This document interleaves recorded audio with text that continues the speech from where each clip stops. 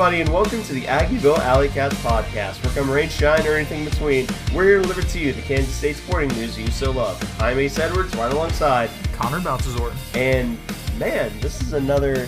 Well, it was, some last week was rough, but the most important thing is K-State sweeping the defending national champions from last year, and that's how we're going to open up this weekly recap.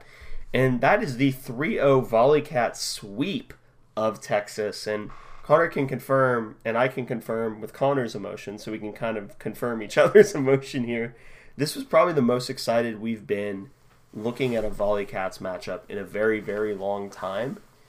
Not only did it break a long streak of, us not beating Texas in volleyball for a very long time, but this was a pretty... I'm not going to say it was a dominant sweep, but, it's a sweep, so it's about as dominant as you would expect.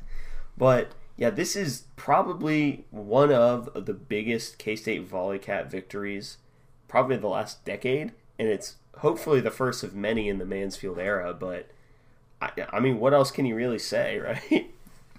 Yeah, I mean, this was incredible. It's the first win over Texas in 39 tries, which is super sad, but it does help drive home just how big of a win this was. It was our first sweep over Texas since 2000, I believe is what they said, which putting the series record up on the screen was an interesting experience, because at one point this was like a really close series. It was 10-7. It was 10-7, and then Texas decided to win 39 in a row. But we do get the last laugh, and this wasn't really Texas throwing away the game either. This was K-State was super efficient on offense and played really fantastic defense. We were receiving really, really well. 53 digs. That goes a long way. And we were just everywhere Texas was trying to attack, we were there. And a lot of times in the past, and going up against really athletic squads like Texas, it's felt like they've been able to attack wherever they want. We've just been unprepared. And we were more than prepared for Texas. We completely overwhelmed them, not just with our preparation, but with our execution on the floor. It was incredible to watch. Completely unexpected, out of left field victory for the Volley Cats, and a win that, especially after dropping a couple of games over the weekend, this one puts them very squarely, I think, in the tournament field right now. And I think they're kind of at a point where they just they're more comfortably in than I thought they would be at this point. Especially given some of what we've seen from predictions from various volleyball bracketologists. We're doing a little bit better than I thought we'd be.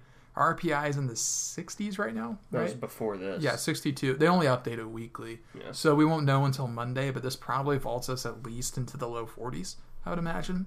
But yeah, what a win. Yeah, I mean, hitting 351 for the entire match, that's really good. Yeah. And of course, you have the leaders in kills, like Aaliyah Carter with 20, Anaya Clinton with 7, and then Izzy Shulshevsky, honestly, may be the MVP of this game, because she did just about everything you could have asked her to do. Yeah, she was phenomenal. She's been really great this whole season, but she was just excellent in particular in this match. She seems to really show up when it matters most.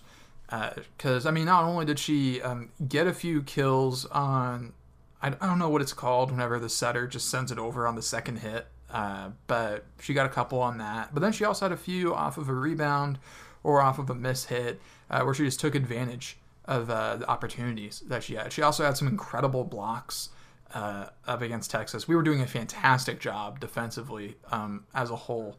And then, of course, she was doing fantastic setting. She had 31 sets. She was phenomenal. I mean, Aaliyah Carter was incredible too. She had 20 kills in just 3 sets, which is really, really, really hard to do. Yeah. That is a incredible feat for Aaliyah Carter. That's the tied for 5th most kills in a 3-set match in school history. And it's the first time that K-State's had somebody do that since she did it back in 2021 against Wayne State. So she a little bit of an upgrade in competition. Yeah, and there. you could say it's against a better team. But just unbelievable stuff from both Aaliyah Carter and Izzy Solszewski in particular. I thought those two were definitely the banner winners. A shout out though to Brenna Schmidt, who had some huge kills in this match. She had a few in particular late that were massive, and her development has been really interesting to watch this year. Yeah, exactly. But yeah, especially coming after losing 2 matches up against KU. No, we're not going to cover those because we don't want to, other than mentioning them, which is the first one was a 2-3 kind of choke job, and the second one was just a sweep. So,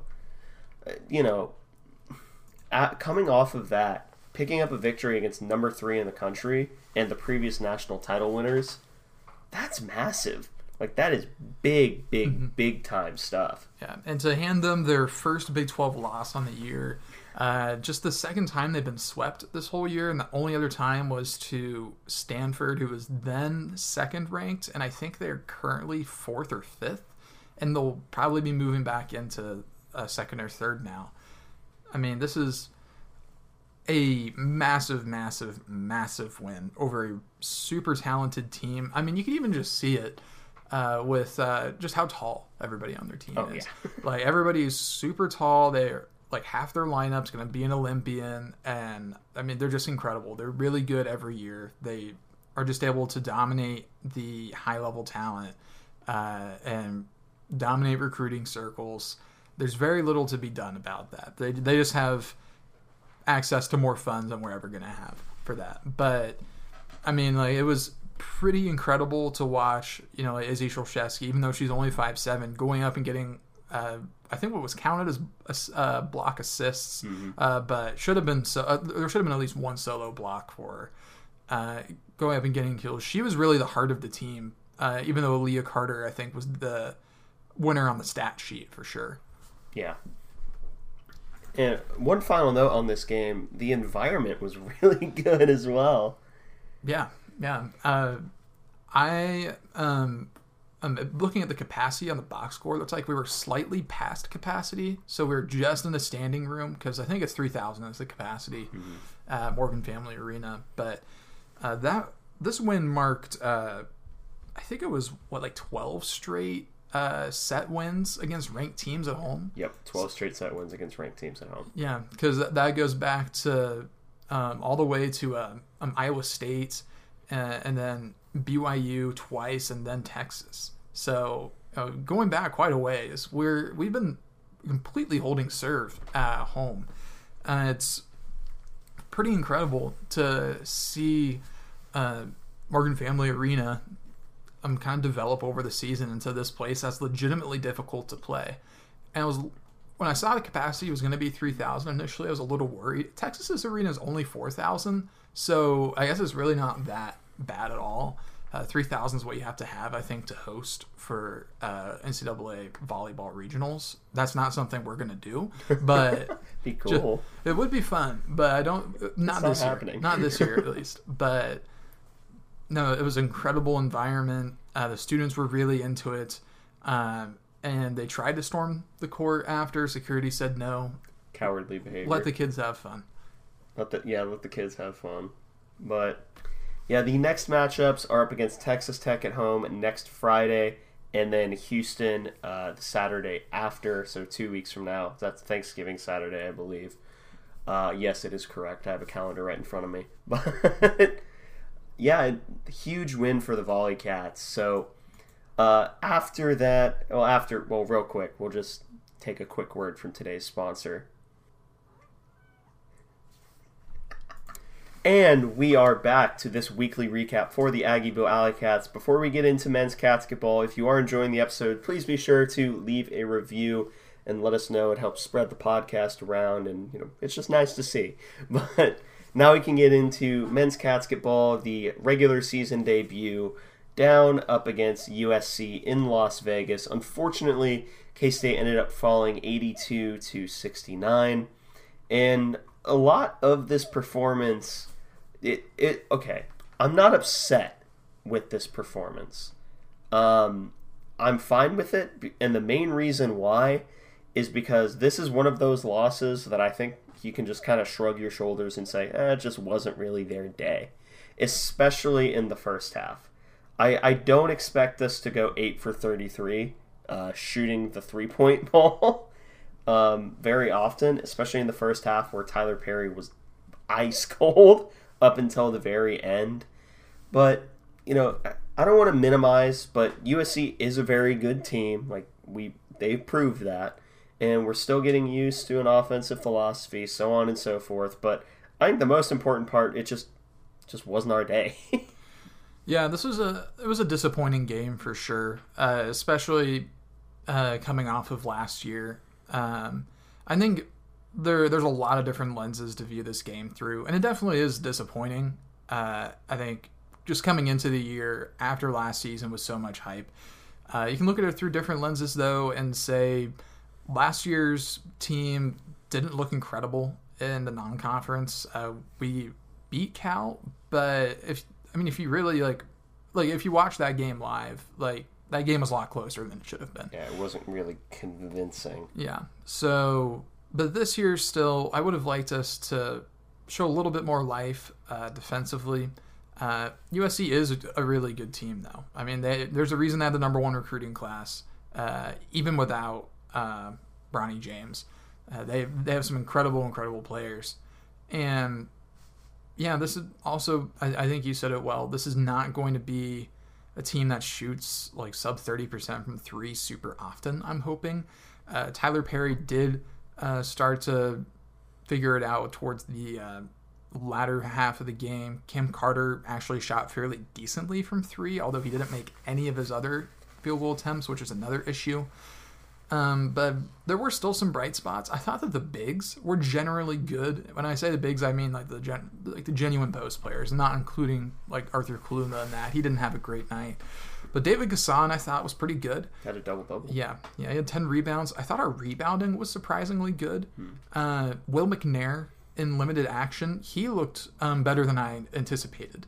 And then Jarrell Colbert, he was pretty foul prone, but was a rim protector and had a couple of dunks. He was pretty solid, I would say. But the guard play definitely has some development to do.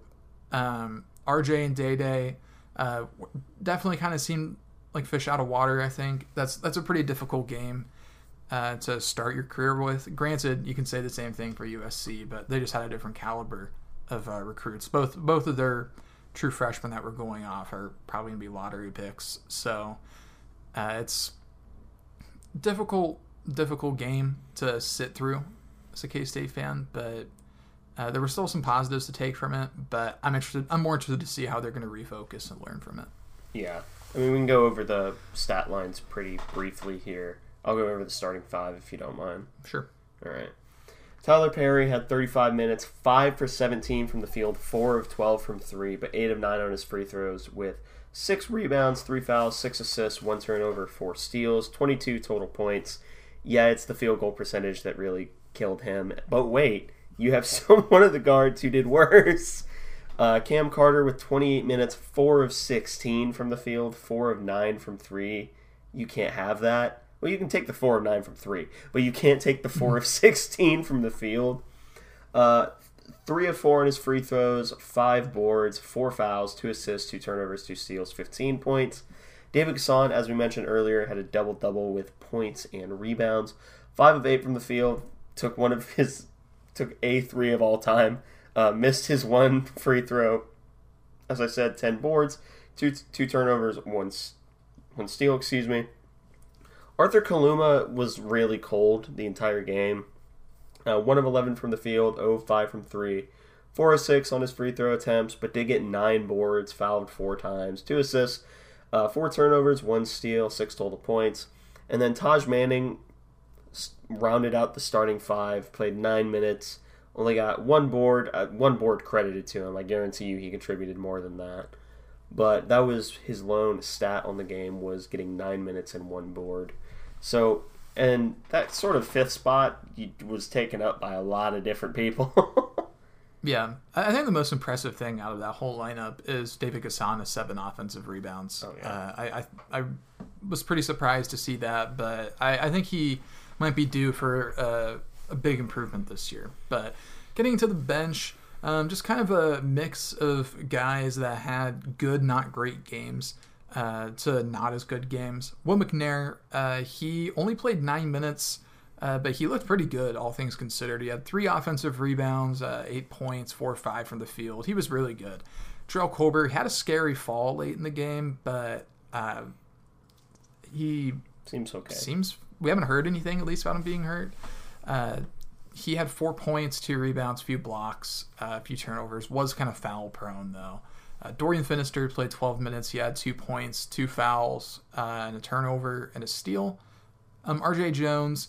Ofer from the field, had 2 points, 2 rebounds, an assist, a turnover.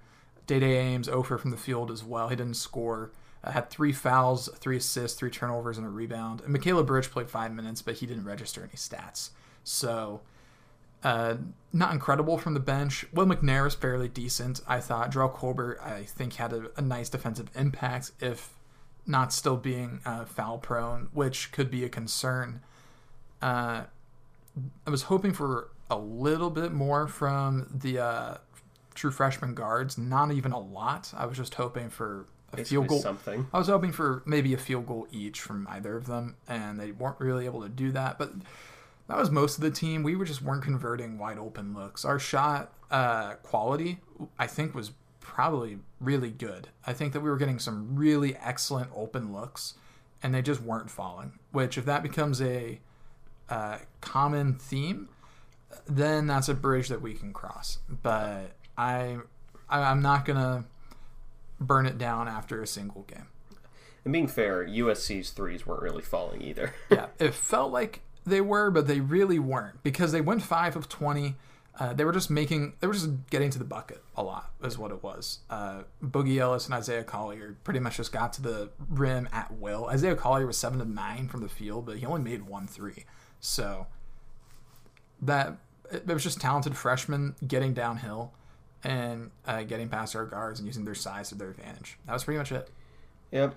So disappointing way to open the season, but I'm not ringing any alarm bells or anything. Yeah, I'm not there yet. But the next 2 games are up against Bellarmine and South Dakota on Friday and Monday, respectively. So, opportunity to sort of step into the offense in a less bad situation, I guess. But yeah, I'm not ringing any alarm bells yet. I still think that this is at minimum going to be a very fun team, and I think the talent on the roster is a tournament roster. Yeah, it's just would have liked to see us put up a bit more of a fight on the scoreboard, at least with USC. If you're going to be on national television, you need to make the most of that. Yeah. But could have been worse, I guess, with how we were playing at times. Yeah.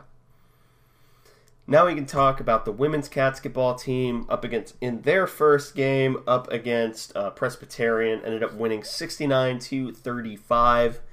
This was a pretty, obviously they only scored 35 points, so it's a pretty dominant defensive game. First general note. Yeah, I still have offensive concerns with the team. I still have offensive concerns. But the bright side, they did shoot 36.8% from 3. I'll take that. It's just 44% from the field in general. I'll take a little less of that. Just a wee bit less of that. But I also think that a lot of it is sort of, you got to keep in mind that the main two, Ioka Lee and Gabby Gregory, haven't played together yet. I know that was like a big part of it, and it's quite clear that other than Serena Sundell, people are still getting used to how to pass to Ioka Lee, because she was seemingly the only one to have figured that out so far. Unless I'm missing someone, which is possible. But I have a few offensive concerns, but they seemingly figured it out towards the back end of the game, so I'm fine. And we won by 30, so... Yeah, I mean, this was a fine game. I think they probably should have dominated more than they did, but it seemed like they were kind of sleepwalking throughout a lot of the first half. They shot better in the second half. First half shooting, especially from three, wasn't good. They were 1 for 11 in the first half, which pretty bad. But they did decently in the second half. They emptied the bench. We got to see Terrence Sides get 16 minutes. Did not score, but did still get a lot of time, although she did foul out in 16 minutes, but that's just part of being a freshman. But yeah, everybody was just kind of cold, especially in the first half. We were missing a lot of easy stuff, and that's just something that I'm a little bit more concerned about with the women's team, just because they have proven in the past that they can be a bad shooting team. The same cast of characters, for the most part, has shown me that they can go completely cold pretty much whenever they want. So I'm a little nervous about that. Bright spot, though, Ziana Walker was great in her debut as a Wildcat. She played 12 minutes, perfect from the field, 13 points. A lot to like about that performance, and scored at both levels. So pretty good there. Ayoko Lee looked pretty comfortable in her first game back. Had a few just kind of roll out, but still had some big blocks as well. We got a ton of steals in this game, 18 of them as a team, which is just a crazy number of steals.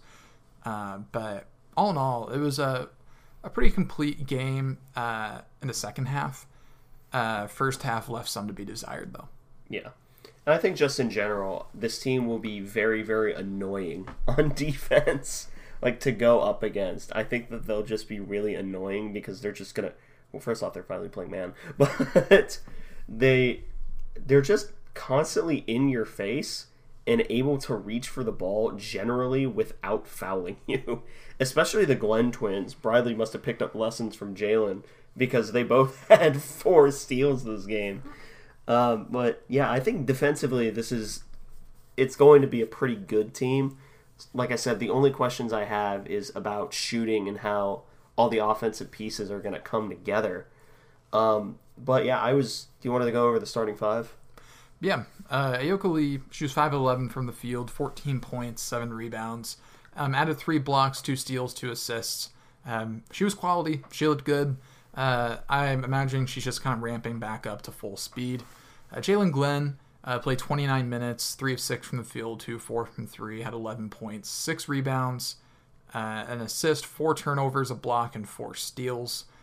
Gabby Gregory had a bit of a slow start to the year, 2 of 6 from the field in 25 minutes, made 2 threes on 2 of 5 from deep, 6 points, 2 steals, 2 rebounds, 3 assists, and a turnover.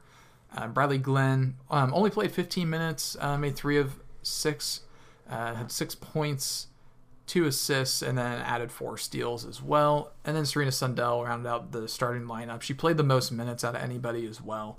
She played 30, had 5 points, 4 rebounds, 6 assists, 2 turnovers, 3 blocks, and then 3 steals too. Yeah. And then just kind of the notable bench players. Ziana Walker had an amazing game, 12 minutes, perfect from the field, including 3 of 3 from 3. 1 rebound, only 2 fouls, 2 assists, 13 total points. Gisela Sanchez played 20 minutes, 3 of 8 from the field, which is my punishment for calling her to Connor's face the best player in the scrimmage. Sorry, that's on me. But she did have 4 rebounds to only 1 turnover and 1 block, 6 total points. Heavenly Greer had 4 total points and an offensive rebound. Amani Lester and Rebecca Dollinger each had 2 points. Terrence Sides had a bit of a rough game. Didn't manage to hit any shots, but played 16 minutes with 4 rebounds. And then Jamia Harris and Eliza Maupin, neither of them scored, but both of them ended up getting a rebound. So you'd be happy with the fact that we emptied the bench there. And, you know, I don't want to overreact, but first off, both of the Louisville transfers looked really good. Amani Lester looked way more athletic than I thought she would. Yeah, her high school tape showed she was fairly athletic, but I wasn't expecting her to be fully up to speed, I guess, so quickly. And Ziana Walker, I didn't know what to expect at all from her, and she looked great. She was, I think, could be a really great spark plug off the bench as a scorer for this team. She looked really, really good, I thought. And I'm excited to see how we use her this season because she could be a really good weapon. Yeah, exactly. Yeah, so that's pretty much all I have to say about the first game. Do you have anything else to add? Nothing else, no. All right. Well, the next time you will be able to see the Cats will be this Saturday at 1 p.m. So if you can get service in the stadium, or if you're, just sitting at home waiting for the football game, put on the women's basketball team when they play up against Little Rock. And then next Thursday is the biggie. Next Thursday, I think, is a really big put up or shut up game at Iowa.